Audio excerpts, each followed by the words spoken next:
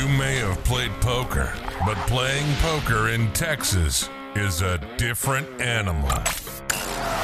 This is the Texas Poker Podcast with Tyler and Clint.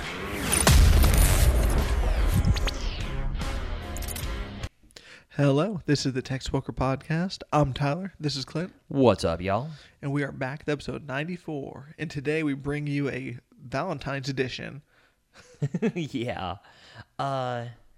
So everybody knows kind of our podcast is basically me and Tyler just going over the sessions, going into the interesting situations we find ourselves in the kind of in the poker world.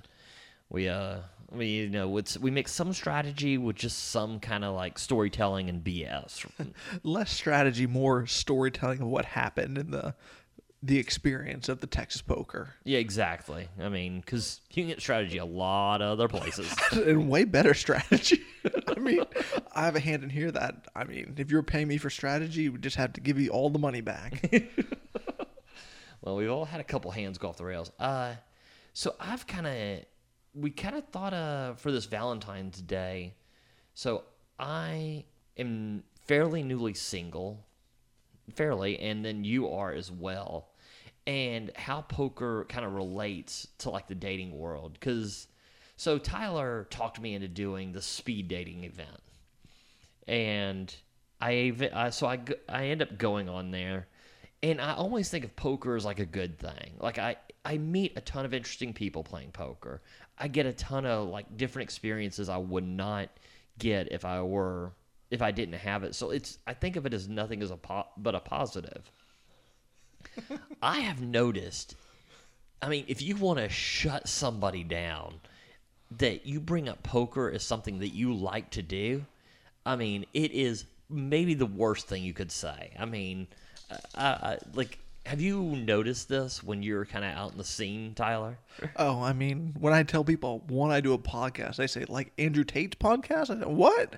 and then I tell them, and it's about poker. And then, I mean, 100% just shuts down everything. Coming into it, I thought it was so shocking because I was like, well, I've gone to seen different concerts at a casino when I was like, would just go in there for the poker. I try to travel a lot, and I do, and the poker's the main reason I travel, but I'll do other things. So I thought of it as something that just people would be fascinated by and really enjoy as something that, you do. But man, I tell you what, once you get out of that poker community, it is rough. Here's a question for you. So not just in, the dating poker, but I've noticed a lot of people find poker as just straight up gambling, right? Correct. So what percent of the population, like you're going to pull this percent out, but do you think gambles? It has to be over 50, right? I mean, do you think? No, it's way under 50, I think. So you see, I think maybe that's the issue, because I'm sure you're right? Because you're running the issue that you're talking to the 70% of people who don't gamble and just look at poker as pure gambling, and they don't gamble, so they don't even know the difference. Let's say this. Also, I think more men gamble than women, right? Yes. So, well, what about slots? I mean, I consider slots more gambling than poker myself. Oh, no, 100%. But I do feel like men are more prone to it. Like I'd say yes, like 3 men for every 1 woman, right? Yeah. I mean, I can't argue that, So, yeah, it's I guess like I can understand it from that point of view if you think it's just like straight gambling. You hear all the horror stories associated with gambling. If that's what I guess goes through people's mind. It was so shocked. I mean, recently that speed dating thing, I just quit mentioning poker after like the 4th person because it was just a shit show. And then so I don't do these apps at all, but Tyler convinced me to do the Facebook one online. I was talking to this one girl, and she's like, what do you do for fun? And I name like 9 things. I have a lot of interest. Poker is like in the middle, tucked in there. It's not standing out. So the response I get back is, all that sounds great, But except for poker, which is, I just don't understand how people their hard-earned money, like, and you could tell it just was a huge turnoff on there. Clint's like, I don't even play that much. I couldn't even do my 20 hours a week last year. I mean, yeah, this is the least of your worries on this. I honestly can't even seem to get myself to the table to get the content for the podcast some weeks because I'm working so much. But yeah, it's just such a weird, it's something that going into single life, I was like, this would be, anything that makes you more interesting, different, to stand out, I usually think is a good thing. I would have never realized how this is kind of perceived out in that world there. Yeah, no, I think, you started tracking poker because of that stigma, right? That you're just gambling, losing money all the time. That's actually a really good point. I was about to say, because a lot of times when I was talking to people about poker, I wouldn't show them the literal app, but I would tell them, it's gambling in that exact moment, but it's over a long period of time. It's gambling with an edge, which has made a certain amount of money, or at least, money over the long term. Well, yeah, because I started tracking when I first got married. And the big thing was I know how I didn't realize how it was perceived. And if there was ever a question on like what you're doing with your money, you're throwing it away. Because I've seen people be married and like you'll win like $1,000 one week, lose $200 the next. And then, the only thing that's remembered is the $200 you lost. So I was like, well, I'll track and make sure this, my wife knows, hey, the money, this is where the money's coming from. This is how much it's cost, either how much I'm making or how much it's costing me to play in the long run and all that. I tell you what, did not do anything. I mean, it was great for me as far as learning like exactly how much money I was making. Did not make a dent on anyone else. I mean, nobody gives a shit. Didn't it help, though, whenever you won a few tournaments or had big scores? Didn't you say that was kind of a big turning point for that? I do think that helped, but it didn't really... That helped more so than the steady cash game, which is kind of weird coming from, everybody who listens to this is going to know poker and realizes that a tournament is basically you're getting lucky at that given time, and cash games are more steady and more relied upon. But I will say in that, it seems like the average person who doesn't play poker can wrap their head around a tournament, but not the cash game. One that kind of, helped me, not with dating, but with the stigma with family, right, was whenever I was still living at home when we started playing poker, bringing back the money, right, having to go open up another bank account because you can't leave that kind of cash at the house. People seeing that money that you're bringing home, seeing it really puts kind of a reality to it. I mean, I tell you what, it's kind of tough to do that when you just start dating, when you're just trying to go on the first date, though. That's I mean, true, for the Valentine's Day. Yeah, but I was just... Yeah. I was like, just walking around with this poker bankroll. Yeah. I'm off to the bank. Yeah. But, I was just saying that stigma, though, of the gambling, that I've noticed that was a turning point for me. Kind of how you were talking about the turning point for you was tracking it. Actually bringing home that money and, having lots of money to show for it really helped. Yeah. So here's the question is, how do you combat this? Do you just not mention the poker until you've started talking to somebody? Or is that, you really have to bring it up because it is kind of a big part of what we do? I guess I'll tell you what I do. I normally bring it up lightly, but as things become more serious, I definitely don't hide it, because if you end up in a relationship with that person and you're already playing poker before you're in the relationship, it's kind of what they signed up for, right? Ideally, yes. No, it's exactly what they signed up for. This is what you do. They already know going into it. Oh, no, you're 100% right. I'm not sure. That logical doesn't always go into the thought process of everybody. So, but you're 100% right. Because your biggest thing is honesty, right? Is you're just being honest about what you do, kind of how you spend your time and all that. Correct. It's so it's kind of a. I mean, I will say it is kind of a different, because me and you look at it more as like an income, like a side job. No, 100%. I mean, I can think of how many sessions am I going to cover? Two or three times. I didn't want to go play this time.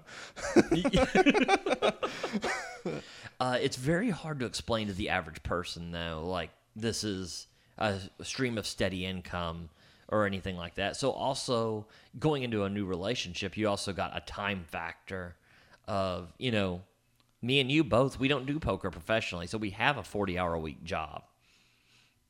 At times where it doesn't even really, that's in itself its own problem, because we work kind of weird hours. And then let's say we're getting 10 to 15 hours a week. Now, my go-to's always been like, well, you should be able to do 55 hours a week at a regular job and still have enough time for everybody, was kind of my thinking. Right. But my argument was always, for that argument of yours, was when you're in a relation. Well, you're still talking about dating, but I'm in a longer term relationship.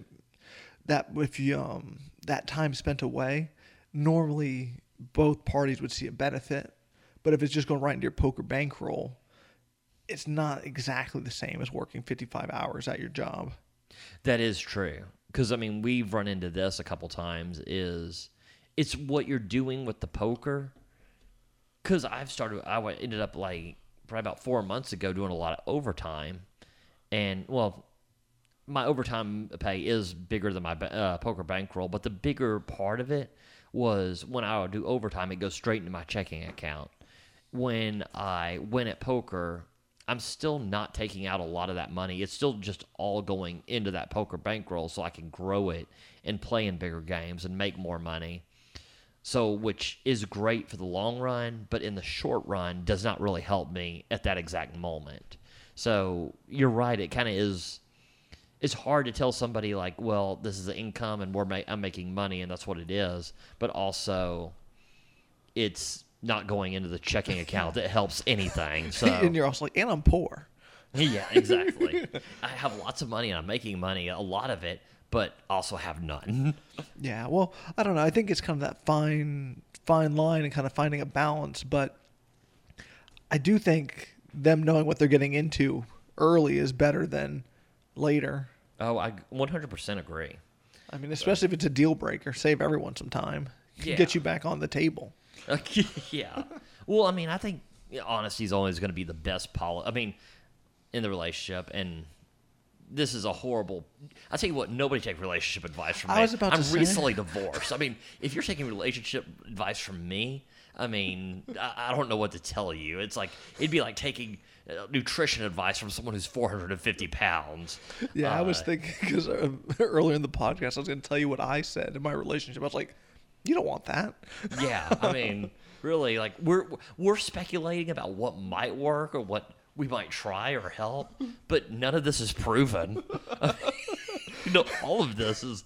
Well, wait. It is proven that it hasn't worked out well for you. Yeah. Well, actually, if anything, you should do the opposite of what I'm doing.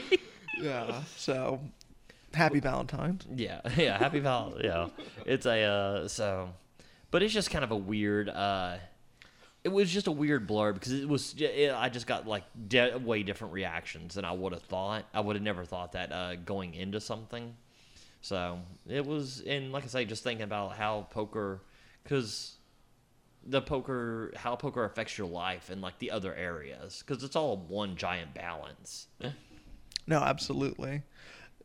What are you going to try? I mean, I told you what I do. Are you going to adjust your strategy, or are you just going to keep on letting it burn? I think I'm just going to keep on letting it burn. I mean, like you say, I still think honesty, like regardless of my past results, I still think that honesty is the best policy in this. And, it's hopefully you find that right person who just really kind of understand, like they kind of get behind and understand. I mean, making your goals known, and you have to have kind of similar goals and be on the same page, or it's not going to work out in the long run anyways. Absolutely. Well, I guess I played a session on Valentine's Day. Oh, well, that's pretty interesting. I'll tell you what, not many games on Valentine's Day. Well, a lot of guys ended up not single and ended up having to go to those restaurants. I tell you what, not going out on Valentine's Day, that's fine with me. I'm okay with that part of being single. Well, all right. Here's my first hand for you. I get ace queen in early position. I make it 20. I get 2 callers, 3 ways to the flop. The flop comes 7, 10, 10. It checks around. Ooh. Okay, you're in early position, ace queen, you bet 20. I thought this would be a great time for a small bet because, I mean, you're probably going to be ahead a good portion of the time with ace high on this flop, right? Yeah, but I check this time. Okay. The turn is a king of hearts.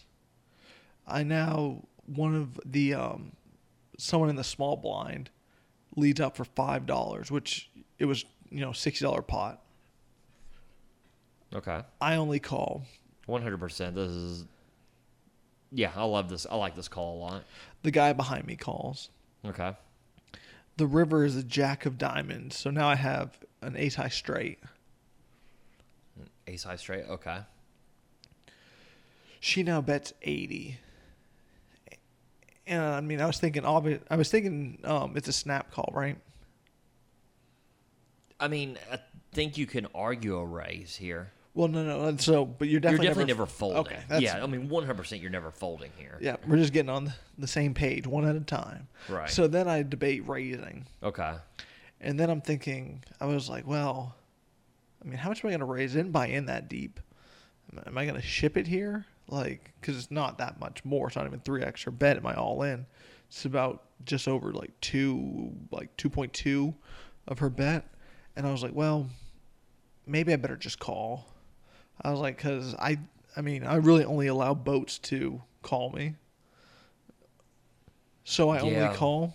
She flopped a boat with pocket sevens.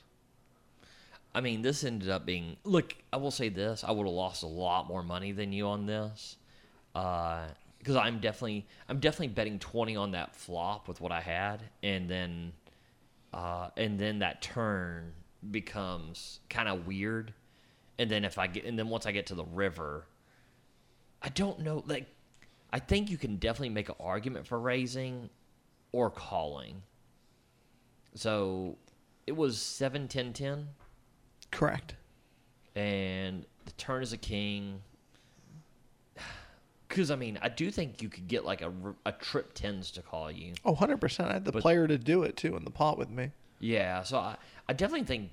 I guess this is one where sometimes you do make this raise and sometimes you actually just make this call. Oh, I was thinking immediately in the moment that I was going to be raising. Yeah, this was I was thinking about shipping it right away. I almost just went all in.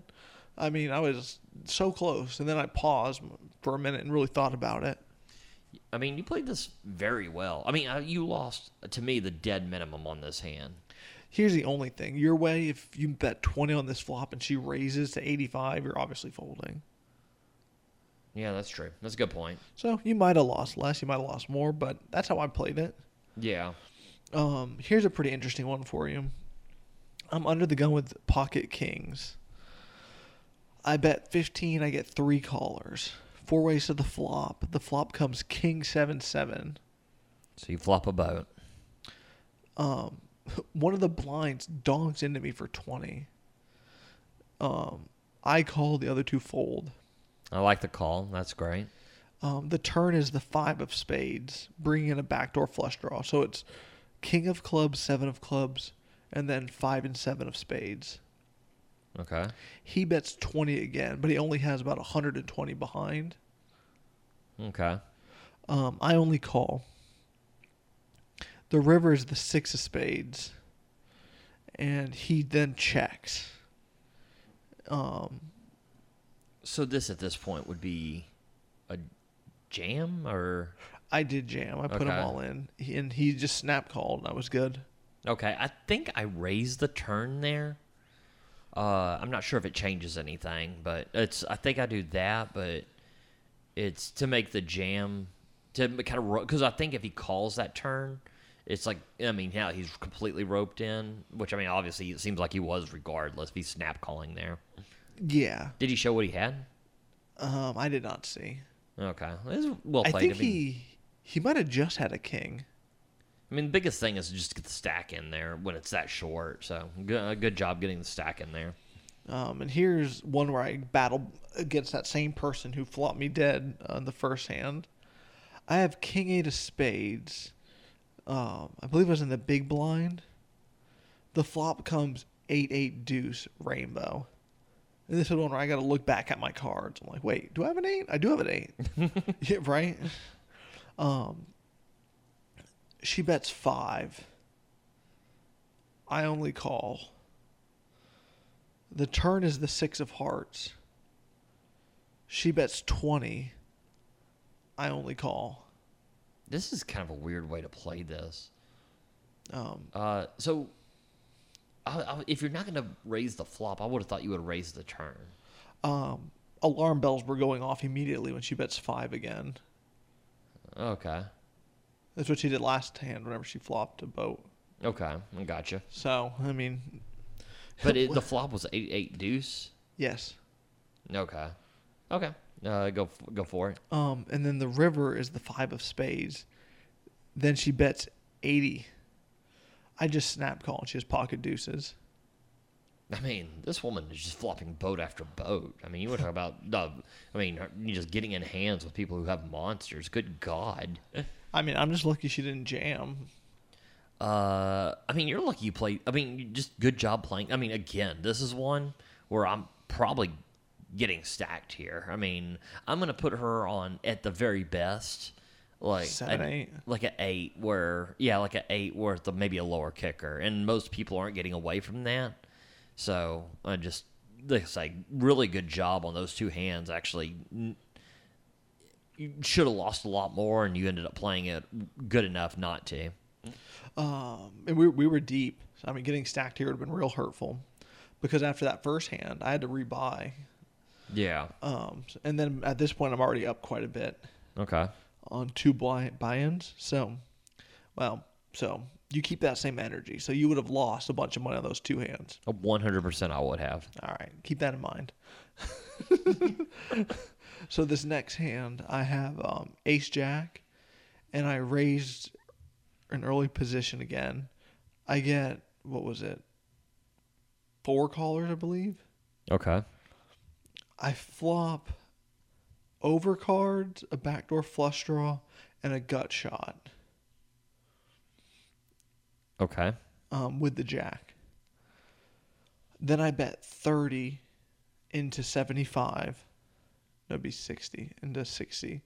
About half pot. Then I get jammed on for 100 more. After everyone folds back. So it's just me. On this one,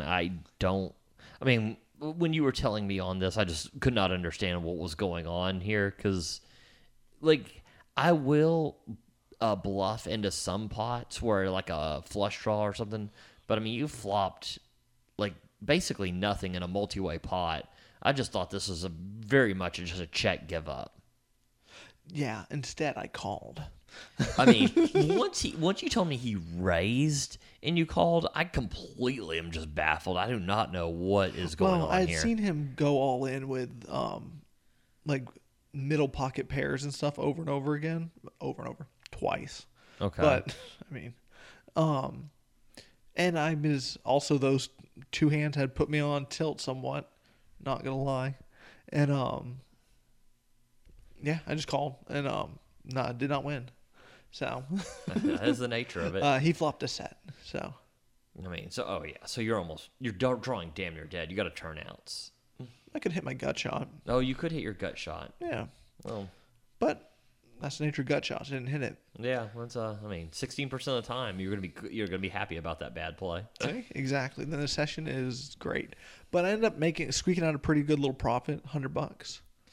That's pretty nice. And like I say, $100, not great, but on a session where you probably should have lost. Well, especially dodging all those bullets early. Yeah, it's so that was really great. Speaking of dodging bullets, I just got back from Paramount tonight, and you want to talk about me mine was just not great play on, I had one bullet where I was in there with King 8 suited, probably in a hand I shouldn't even be playing because I think it was up against a raise. And this is exactly why you shouldn't be playing, is I flopped a flush draw. I think someone bets, I call, another player goes all in, that person calls, I call. It wasn't all in for a ton, and I'm like, well, I'm getting tons of odds. This great odds to call here, so I make the call. It checks all the way down. The other guy had the ace high flush draw, so if we spike a diamond, I told him, you're stacking me. I'm never getting away. God, man. I mean, I've had that happen. I mean, obviously, we've all had that, but I mean, it's such a relief whenever you see that and you're like, oh, God, this could have been a disaster. Yeah. Because you're sitting in your head, all you're thinking is like diamond, diamond, diamond, diamond. And then it doesn't come. You're disappointed, but you're so happy. Oh, yeah. It was I've had something like that happen at 101 Katy where I was like, oh, I would have flopped a boat. And then the guy turned over a bigger boat, and we were so deep. God. He flopped like aces full of deuces. I had deuces full of aces, but I folded pre-flop.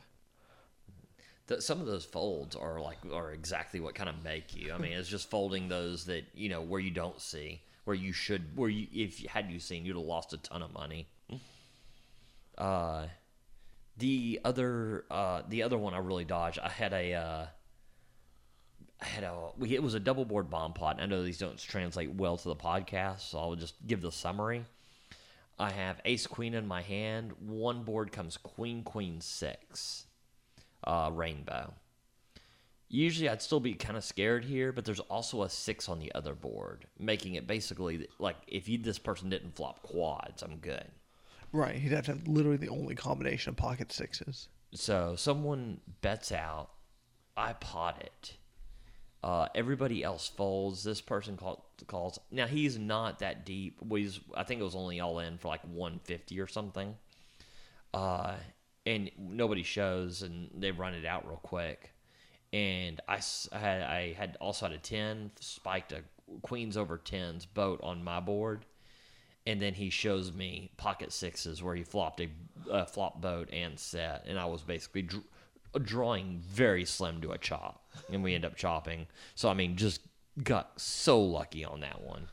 God, could you imagine if that was for way more money too? I mean, boy, that one could have been so hurtful. Oh, because you know how those bomb pots, they inflate the pot so much. So yeah, 100%. So those were two very narrow misses I had. These are a little more the interesting hands that kind of made or break the session. I have pocket queens. I'm at early position. I raised a 10, get 3 callers. The flop is ace high with 2 spades. Do you have the queen of spades? I don't think I do. It checks around. So the next one, the turn is a spade, like a lower spade. You're making a flush. The big blind leads for 15. I call. The big blind here, to let everybody know, he's the only one who can really have an ace or a flush here, because he would have checked and flow. The other two would have played their hand behind me straight up usually. So, but that being said, it's 15 into a decent sized pot. I've got second pair. I don't know that he has an ace. I call. I definitely did not have a spade now that I think about it. The other players fold.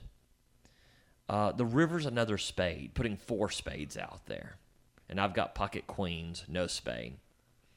Big blind checks. I decided to turn my pocket queens into a bluff. And I'm like, well, this guy's played this like he probably has an ace here. So it's probably not the ace of spades. So I bet 50, and he folds. I wonder if you bluffed him or not. I think so. I think he probably has this player, I think he probably has an ace here. It's funny because a lot of players, or at least when I started off, I never thought that those four cards to a flush were good bluffing cards, but they're actually so good because it is basically like if they either have a good spade at that point or they're folding. Yeah, it's exactly. Well, when he checks the river, I mean, he's never doing that if he has if he got to his high spade. And when I call the turn, I could call that turn with a lot of like king of spades or something like that in kind of drawing because I was getting great odds. So I felt like it was a good in the moment bluff. I'm not great about turning hands into bluffs that have showdown value, but this is one where I thought this was a situation where it really worked out well. I mean, yeah, definitely.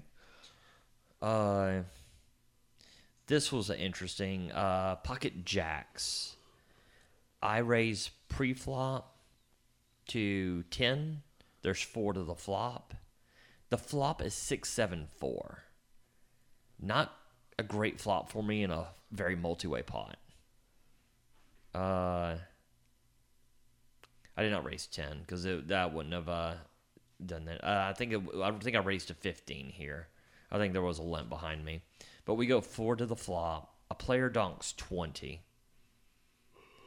I call. I don't love this flop, but it is. I still haven't overpaired. It still could be good. Another player calls. The turn is a 10. Not my favorite because it makes the open-ended straight draw for 8-9. But it does check around. The river's a jack, giving me a set of jacks, but on a very connected board. Player in late position bets 20. I still feel like I have too much value to just call here, and I raise to 60. What do you think of that? Yikes! You want to talk about the thinnest value you're going for?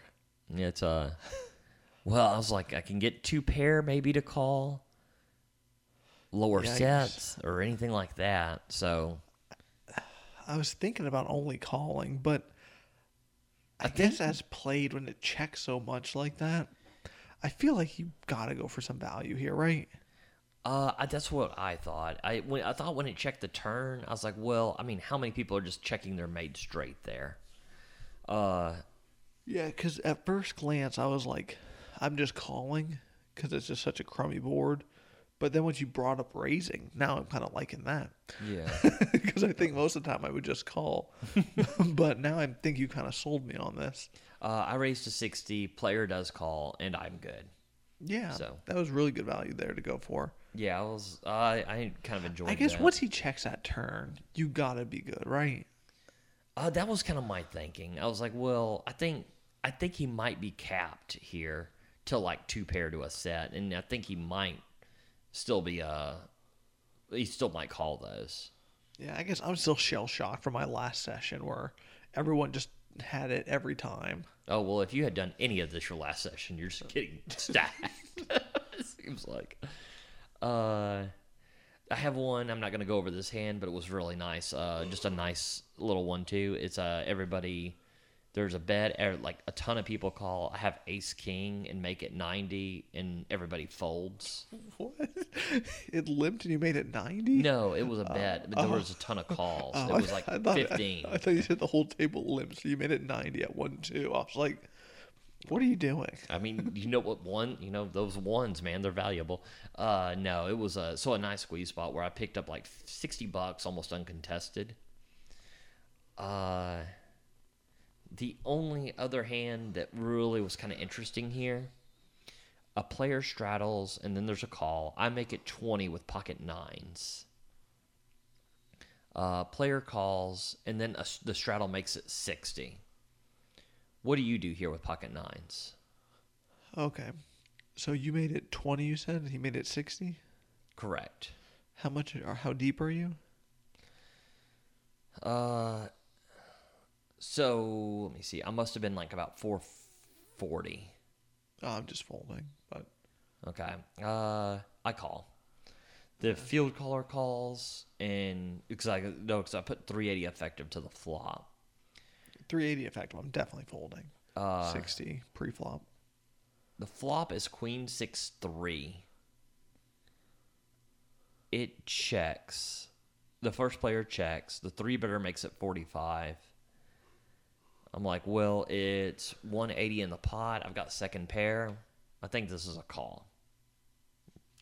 Sure. Okay, I I mean, mean, I don't know. It Yeah. seems like this is one that's destined to be off the rails. I mean, all right. okay. The other player folds. The turn is a jack. He checks it. He checks in the dark, actually. And I was like, I might bet here. Like, I mean, that seems like an ace-king thing. And then a jack comes on the turn, and I'm like, well, he would check in the dark with pocket jacks here, thinking I have a queen and stuff like that. I check it. The river's a queen. And it goes check, check, and I beat 7-7. That's enjoyable. Yeah, it was so that was like, I thought it kind of, I think like calling the 3-bet hands always lead to kind of like an interesting situation, especially with a hand like that. Well, definitely because they're less played, right? Like we have less of them in our sessions. 100%. The same player, I have Jack 10 suited, Jack 10 of diamonds. I bet 20. I think there might have been a straddle for me to bet that. Goes around to him. He 3-bets me again to 60. What do you do there? Again, how deep are we? That's the only thing. That's my only question. I think fairly deep. I think it was like probably about, I was probably started the hand out with 500, 550 maybe. That doesn't seem that deep for this. Well, no, I mean, like, well, I mean, do you even want to be that deep? I mean, Jack 10, I don't know what I'm really hoping for. I mean, it's not like it's like, unless I hit a straight, I'm not sure I even want to be that goddamn I deep. can tell you exactly what you want. Ace, king, queen. Yeah. Preferably diamonds.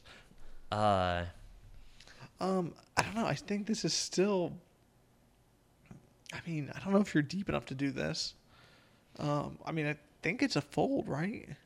So what I've been doing, I'm not saying I've meant to run this in before the podcast, just in one of the simulators to see what it said. But I've done on some of these that are 3-bets. What I'll do is I've put some of the Broadway calling cards that are suited into my calling range and folding the offsuit ones.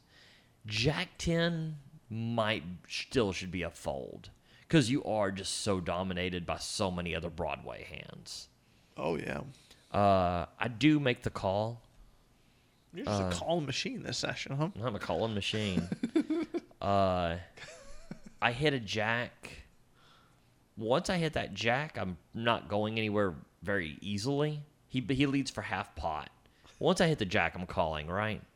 Because now ace king, ace queen, I'm beating and all of that. Yeah. I mean, I did have a backdoor straight draw. So who's to stop you from calling? Yeah. I mean, it seems like if they put any amount of money in your calling. Yeah, it seems to be the deal right there. I mean, 3-bet pot, top pair, crummy kicker. Let's do this. All right, so you call. This is where I like to live, man. The turn, what was the turn? It was a pretty... So you better say a 10 for this hand to keep going. I mean, it was not a great turn. I forget, but he ends up betting 60 on like kind of a blank turn, I think. Wait, was it a good card or a bad card? You just said it was a bad card. They said it was a blank. It was a blank. Well, I mean, I think it was just a random card. I mean, just like we'll call it 5 of clubs. Oh, okay. But definitely not an overcard to the jack. If I was thinking an overcard, what you're going to say at first when you said a bad card. I'm like an ace, and I still continue. That's what I always thought you were about to say. I was like, what is happening? Yeah. He bet 60. I mean, now I'm getting very good odds. I mean, I end up making the call. I mean, this guy listened to last week's podcast where I just told you if you have a better hand, just keep betting small and Clint will keep calling. Yeah, that might be it. Yeah. I mean, tell you what, worked like a charm. I was going to say, you better have won this hand because this has just gone off the rails. The river's a king. It goes check, check. And he shows over a queen jack for a jack with a better kicker. And that's basically where I ended the session right there. I mean, I feel like when you're in a 3-bet pot calling top pair shitty kicker all the way down, that's about time to get up. What happened? Yeah, it was a... Well, I mean, like, once you make that call, you're definitely calling the flop bet, right? You're just not hitting a jack and just being like, well, I'm just folding, right? I mean, sometimes when he bets, I mean, when he's betting the turn, that's really the truth serum here. Where, I mean, I'm really hoping to see it check there on that turn. Oh, I mean, trust me, you and me both, but that's not what happened. Well, I mean, I He can bet that. I can chalk up him betting the flop as like a C bet, and I can hold on. Once he bets the turn, I mean, I'm definitely not looking to play for this amount of money with this holding. Yeah, neither was I, but that's where I was. I end up taking after including time into my If he call. would have showed you his cards, would you have called anyway? Maybe. I mean, it seemed like nothing was. You seemed like you're on a mission that hand to I mean- get to showdown. This guy, I mean, I don't know. I don't like to be bluffed. He might be showing me something, doing a magic trick or something. So I end up making a profit of $115 on this session. Nothing great, but it's nice to end up with a profit at any point in time, 100%. especially when I'm calling down with hands like that. I was about to say, I was like, I mean, always great to win, right? That's basically the moral of the story. Yeah, we don't cover a ton of tournaments. A friend had me go to the Texas Card House Friday, which I do think is probably one of the best one day daily weekly tournaments in Houston. The 15,000 guarantee at Texas Card House that literally gets up to well over. It seems like 20,000 every single night. It goes up on Friday. This is, I mean, literally, like, I played one of the best hands I've ever played, followed by the biggest punt I've ever played. So I 3-bet I do nothing for the, like, first, you're super deep stacked in this tournament. So I do nothing for like 3 hours and then end up picking up some pots and everything. And I've got a decent amount. I end up 3-betting ace king. Okay, I like this. Okay. Get called. A 3-bet into I think it was like a raise, like a multi-way, because it was a gigantic to the flop. And one player calls. I completely miss. I have the king of hearts, and it's all hearts. And I whiff everything else. He checks to me. I bet. He goes all in. So it was 3 hearts on the 3 flop? hearts on the board. He goes all in. I start thinking, I think it was, I'm like, well, I've got the king of hearts. I say, trust me. After last time, we know you're calling. Yeah, 100%. I mean, my fold button is broken. I was about to say, you do not have to tell me that you called. We know. Yeah. Or the thought process that led to it. Yeah. It was well, he bets, like, I think I bet like a third pot, and I think he goes all in for just over pot. Are you calling here? There was no straight. There's obviously a flush out there. I did have 2 overs. So my thought was... Do you think this was a savvy enough player to realize that when you kind of bet small there that you might be weak and he could be stealing it? This guy seems super wreck, really. This seems even worse. Yeah, I mean, I didn't say it's great. But my thinking was, like, if he has top pair, I'm actually ahead here. Right, percent-wise. If he's got a made flush, I've still got a ton of outs. I mean, I'm still going to be, close to 1 to 3, and I'm getting decent odds. So, Say, kind of for the odds you're getting, you're never really in that bad of shape, unless you flop the ace-high flush. But yeah, that was... I don't know. I think for the odds, I'm kind of leaning towards a call. I mean, I call with ace-jack, so I'm definitely calling too. Who am I lying to? So, I mean, the only thing I really didn't want to see was an ace-high flush draw with a pair. yeah, definitely. I'll tell you what you don't want to see too, and with an ace-high flush.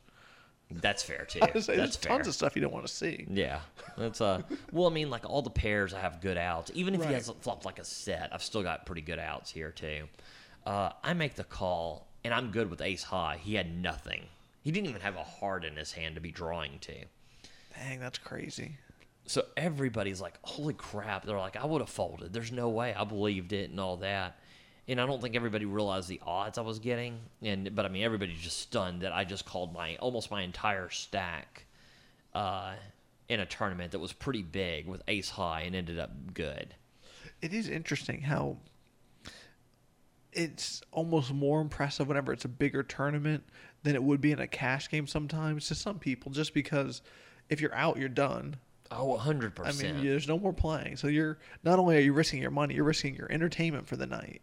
Yeah, I do feel Which- like every hand, like, just, it's, it seems like it maximizes. Like it shouldn't matter, right? Like why does it matter that this call was only worth what $300, and if you'd made the same call for $1,500 in a 1-3 game, this still seems pretty impressive. You know, it's weird how that kind of factors in there. Oh, it's very weird. Oh, it's definitely weird, like, from, like, how, the tournament hands go from cash hands. They're just completely different. So I am pretty proud of this. I mean, one of the better calls I've ever made. And I'm feeling pretty damn good about myself. I've got a good stack. I just, So it's like you just all met the new chip leader. yeah, I'm feeling frisky, feeling good. So it folds around to me to the button. I have 6-8 of spades. I'm like, I definitely feel like this is open from the button. I bet and get 3-bet. I'm like, Now, okay. this is definitely a fold from the button. I fold. First time all podcast. Good. Yeah. So it comes around to me again, and I get pocket fives in the cutoff. Folds around to me. I raise. Goes to the big blind. Fold. Goes to the big blind. He 3-bets me. Me and you, it seems like one of the leaks we share is when we get 3-bet multiple times. A lot of times we don't, go to card distribution or variance. Seems to feel like we're getting targeted. And, Yeah, 100%. and almost never are. I mean, it literally just lives in our heads. Yeah, But- and every time I've thought this, I've always left with no money. Yeah. Because guess what? I get to see like aces. So, kings. So, I mean, what goes through my head is I can't just fold these people all night, even though it's happened twice. And your chip leader. Now you Yeah. got to start bullying back. So, I choose pocket fives to go into a massive 3-bet pot. I mean, you want to talk about a punt. I mean, because, like, if you are going to make this, I mean, you have to do something that's going to at least flop well. Like, if you don't flop a 5, where are you at? With an underpair. I mean, that's exactly where you're living. I make the call, which is probably just, unforgivable call. I have a Jack 10 hand I'll tell you about later. But Yeah, no shit. So it comes 10 high. The guy bets pot. I have like 30,000 more chips than pot. And again, this could be a fold. it's possible, yes. Yeah, it's possible. I mean, I'll go with this. I had the right to fold, but I did not have the ability to Trust me, fold. we know. So if there's anything we learned on this podcast this week, you were not folding. So it goes to my hand like all the 3-betting hands. You can have an ace king, ace queen, ace jack suited, king queen suited, and I'm like, well, I'm beating all of them. I'm here. We've got an SPR of 1, so because I was a dipshit and it called a 3-bet pot with pocket fives when I'd have an SPR of goddamn 1, so I'm like, well, I'm all in. Well, I mean, dude literally snap calls. I mean, it looked like Phil Hellmuth in the chat when he does that call. He's got pocket aces. I'm drawing to 2 outs. So funny. So yeah, great hand followed by, I'm just a piece of shit poker player. And that's all those girls on the dating apps will see. Yeah, exactly. Just this guy hemorrhaging money with pocket fives. So I actually was left with just a few chips and ran that crap all the way back to just bubble. I mean, it was just going all in, but those were super sad to hit a home run just to like strike out when the pitcher throws the ball at the dugout. So that was great. You ever think, how do we even have a podcast? I mean, I think how do I have a poker bankroll? Literally have to look at my poker bankroll tracker every day to even believe I'm a winning player. Don't understand it. I mean, all my thing is people must be so bad because I should not be.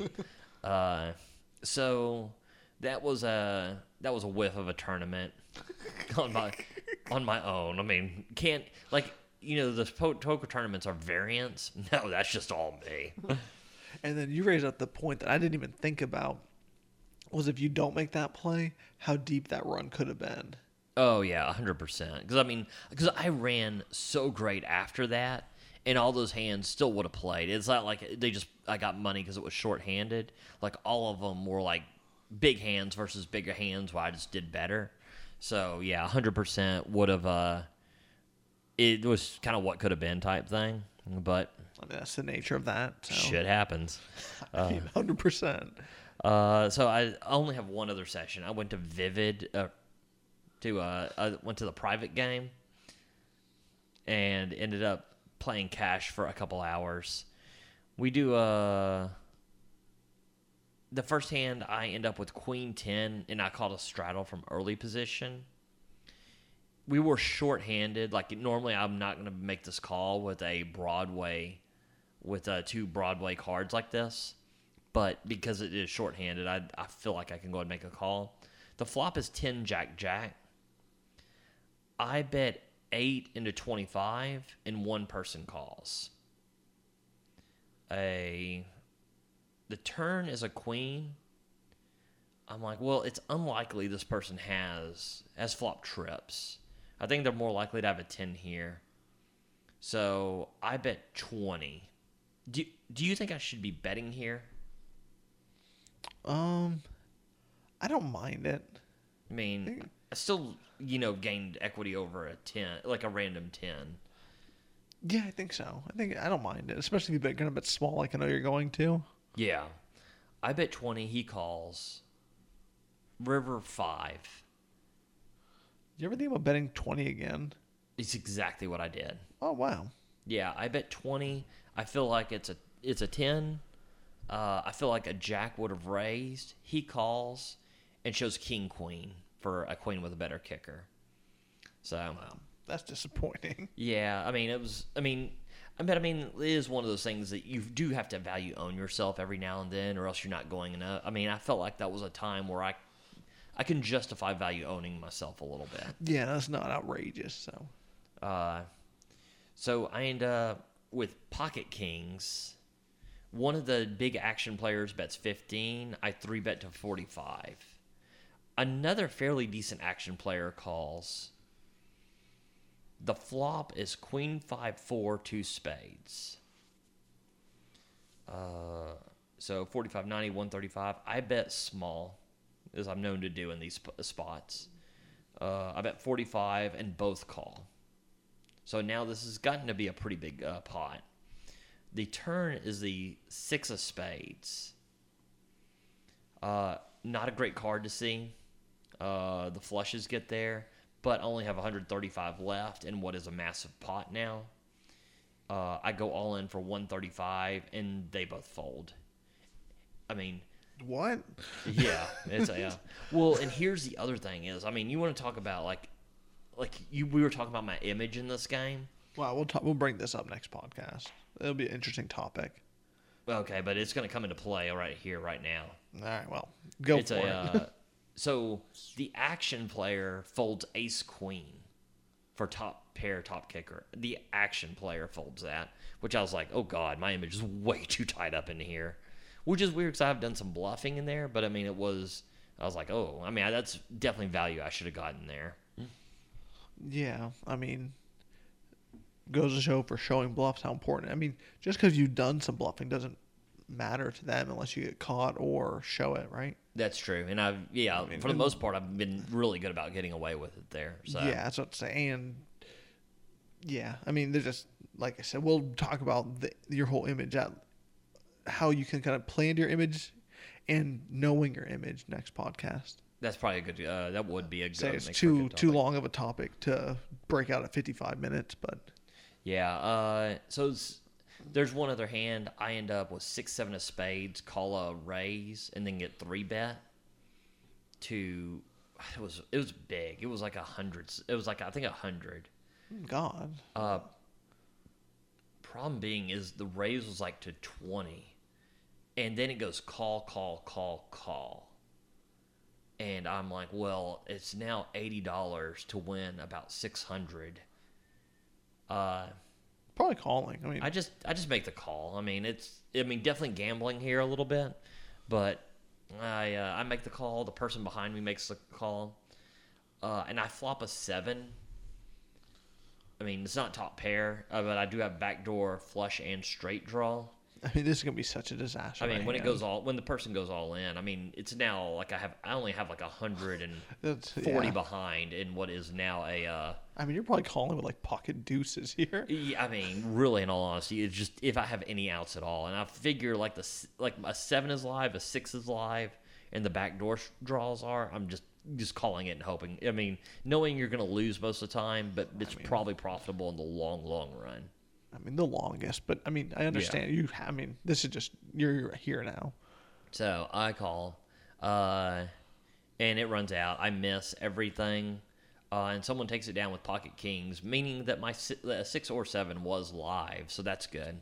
Yeah, no, I mean, like you said, you're gonna lose it a ton of the time, but I mean, once it's like $100 to win all the money, I mean, it's worth that shot for sure. Yeah. Oh, 100%. Yeah, I definitely agree. I end up losing 220 in the game. So it's not the worst. Yeah, not the worst. I mean, it's a game where I've really had a good run in, and it was just bound to happen. Well, I guess on that note, this concludes the Texas Poker Podcast. We'll talk to you next week. That was the Texas Poker Podcast. Go ahead and rack up, add time, and we'll see you next week.